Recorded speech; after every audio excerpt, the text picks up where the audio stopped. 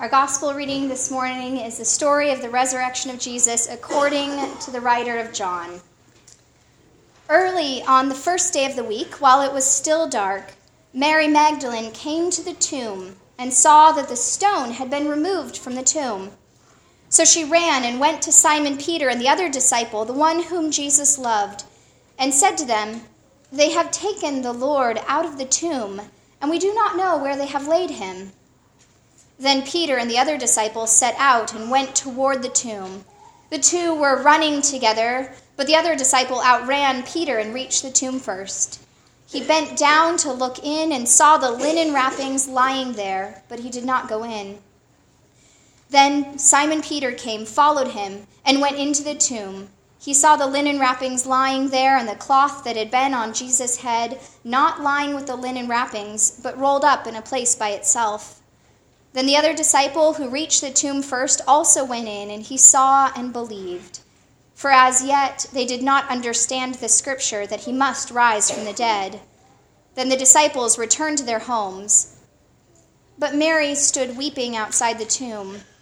As she wept, she bent over to look into the tomb, and she saw two angels in white standing where the body of Jesus had been lying, one at the head and the other at the feet. They said to her, "Woman, why are you weeping?" And she said to them, "They have taken away my Lord, and I do not know where they have laid him." When she said this, she turned round and saw Jesus standing there, but she didn't yet know that it was Jesus. Jesus said to her, "Woman, why are you weeping? For whom are you looking?" Supposing him to be the gardener, she said, "Sir, if you have carried him away, tell me where you might have laid him, and I will take him away." Jesus said to her, "Mary." She turned and said to him in Hebrew, "Rabboni," which means teacher. Jesus said to her, "Do not hold on to me, because I have not yet ascended to the Father. But go to my brothers and say to them, I am ascending to my Father and your Father, to my God and your God." Mary Magdalene went and announced to the disciples, "I have seen the Lord." And she told them all that she had seen and the things said to her. This is the word of the Lord. Thanks be to God.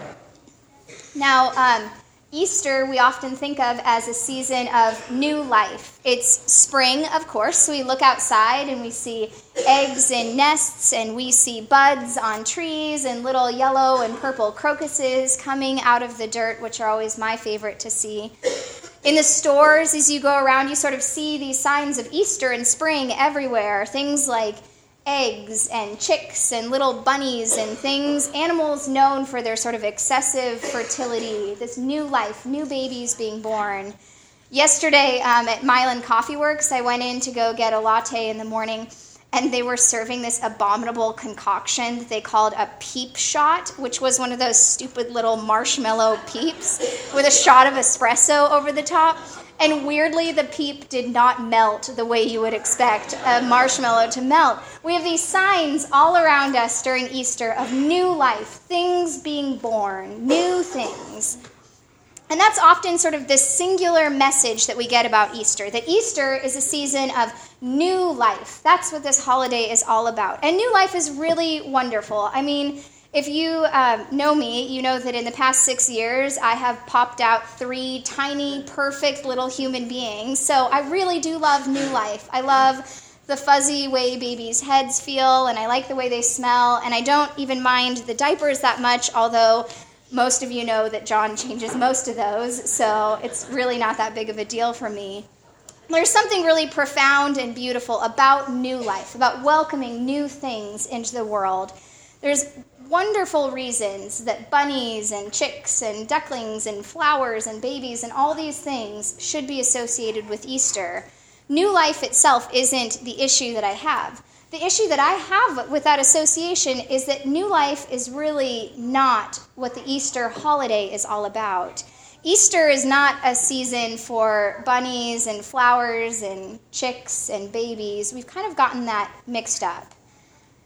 Properly speaking, Easter isn't about new life. If we wanted a holiday for new life, we should really connect that with like Christmas, or maybe Pentecost. At Christmas, Jesus is born into the world, and at Pentecost, that's the birthday of the church. Those are the days that on the Christian calendar we celebrate new things coming into being. Something wasn't there before, and now it is. Jesus is born, the church becomes the body of Christ.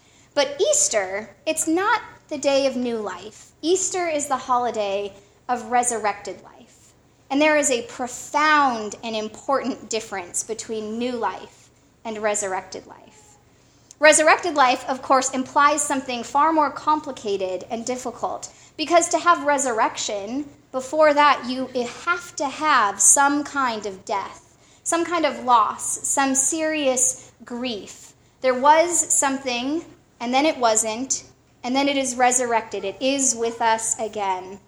Easter doesn't start out in the labor and delivery ward or in the bulbs in our front yard. Easter starts out at the tomb. It starts out at the graveside in the middle of the cemetery. So Easter, by its very nature, it's this holiday that is rooted in this soil of grief and death and loss. And on one hand, I totally get why Target is absolutely chock full of pastel colors and chocolate eggs and little bunnies right now, because that is 1,000% easier to sell to us than resurrected life. Like, something tells me the ad copy, if it came in the mail with a picture of Lazarus coming out of the tomb after being dead for 4 days, wrapped up in kind of smelly linens, that just wouldn't sell us things quite as well. Or even more potent, if they were to put Jesus walking out of the tomb with these red, raw wounds on his hands and his feet and in his side, like that doesn't really make me want to run out and get a box of chocolates. Quite the same way a nice, fluffy little duckling makes me want to. So I get that. Like, zombies, in a certain sense, aren't really de rigueur for Easter. They don't sell things quite as well. But in order to understand Easter, we really do have to take a step back. We have to be willing to face death. We have to be willing to think about loss and grief and tremendous sadness in order for the holy day of Easter to really make sense. Because only in being aware of death and of loss can we experience the real gift, the miracle, the power of resurrection, of Jesus being brought back to life, of our own loved ones and friends finding this unexpected life in the presence of God. The promise to every one of us, the promise of baptism, that while we will experience death, we will be brought into new resurrected life alongside God. It always feels a bit macabre when I'm doing baptisms and holding a tiny baby, so I don't talk about it too much during baptism. But the sacrament of baptism is, in fact, a sacrament of resurrection. One of the promises that is inherent in the process of baptism is that we promise to live like Christ, but we also know that we are going to die in a death like Christ. When we enter into the waters, one of the earliest images of baptism is entering into death. We are acknowledging our own mortality. When we have a memorial service here at the church and celebrate someone who has passed away, we put up all the white paraments again because they remind us once again of baptism. Because in our baptism, we are welcomed into a death like Christ's so that we too might be welcomed into the resurrection alongside Christ. It's this loss which is followed by a profound and deep hope. Our hope is born of this triumph of life over death. Now, this message of Easter, this message of resurrected life, it's not a new one. It's one we hear again and again. But I think it's one that we as Christians are called to proclaim as loudly as we possibly can, because the world wants to see Easter as new life and happy things. But I think as Christians, our job is to remind folks that Easter is a holy day of resurrection. And resurrection is something that our world is in profound need of hearing. We look around and our world is just full of death and loss and grief and hopelessness. And the message of Easter that we carry to them is that those things, that death, that will not be the last word.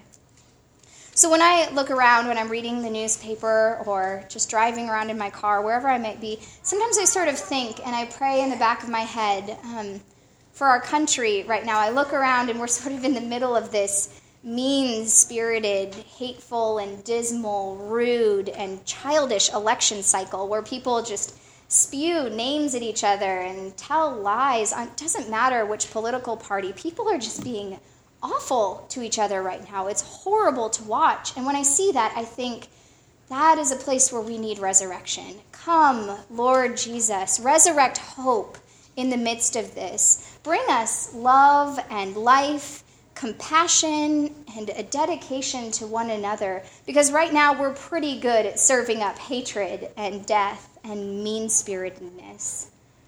Or for this week, I think about the people in Belgium, or in the past couple of weeks, the people in Libya and Yemen, in Indonesia, in Turkey, in Egypt, and the many other places around the world who have already experienced acts of terrorizing and horrible violence just this calendar year.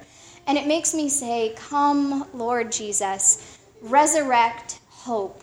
Bring us life and forgiveness and love, because right now we are pretty good at destruction and death and hatred. Sometimes I catch myself and I look at my own heart and I think, wow, I'm pretty good at being angry and mean and cynical. I'm pretty good at lacking generosity and kindness toward other people. And I pause and I say, Lord, I need resurrection. Bring me life and love and compassion, because my heart is just twisted by selfishness. For my brothers and sisters all over the world, for those of you who are sitting here today, for the people in our own community who just don't experience generosity or kindness from the other people around them, who worry that their lives or their livelihoods are in danger because of the color of their skin or the political party they affiliate, the person that they choose to love, the God they choose to worship, the clothes they wear, the color of their hair, whatever it might be, for those people who are experiencing a profound lack of love and compassion from the other people around them, it makes me say, Lord, we need resurrection. Come and teach us to love one another more deeply, because we are just all too good at tearing one another down and hurting the people you have given us to love. We live in this world, this community. We live in a church. We live in our own families, even within our own hearts and minds. These places that just get full of death and loss. It's just one thing stacked on top of another. And so we need Easter. And we don't need the kind of Easter that gets sold to us in the polite, glossy ad copy. We need the real Easter. Not the eggs and the chicks and the flowers, although those are wonderful, and I certainly wouldn't say no to a chocolate bunny this afternoon. We need the resurrection power of Easter even more than that. This hope that life can in fact spring out of death. This hope that love is more powerful than hate. The promise that goodness will be stronger than evil. This assurance that God will always have the last word, and that the last word for us will be yes. The word will be yes. Yes to life and to love. Yes to grace. Yes to compassion. Yes to kindness and to humility and gentleness and to friendship and to redemption. And yes to resurrection. That yes will be God's final word to us, no matter how many no's we hear along the way. That our God has the power to have that final lasting word, yes. So thanks be to God. Amen and amen.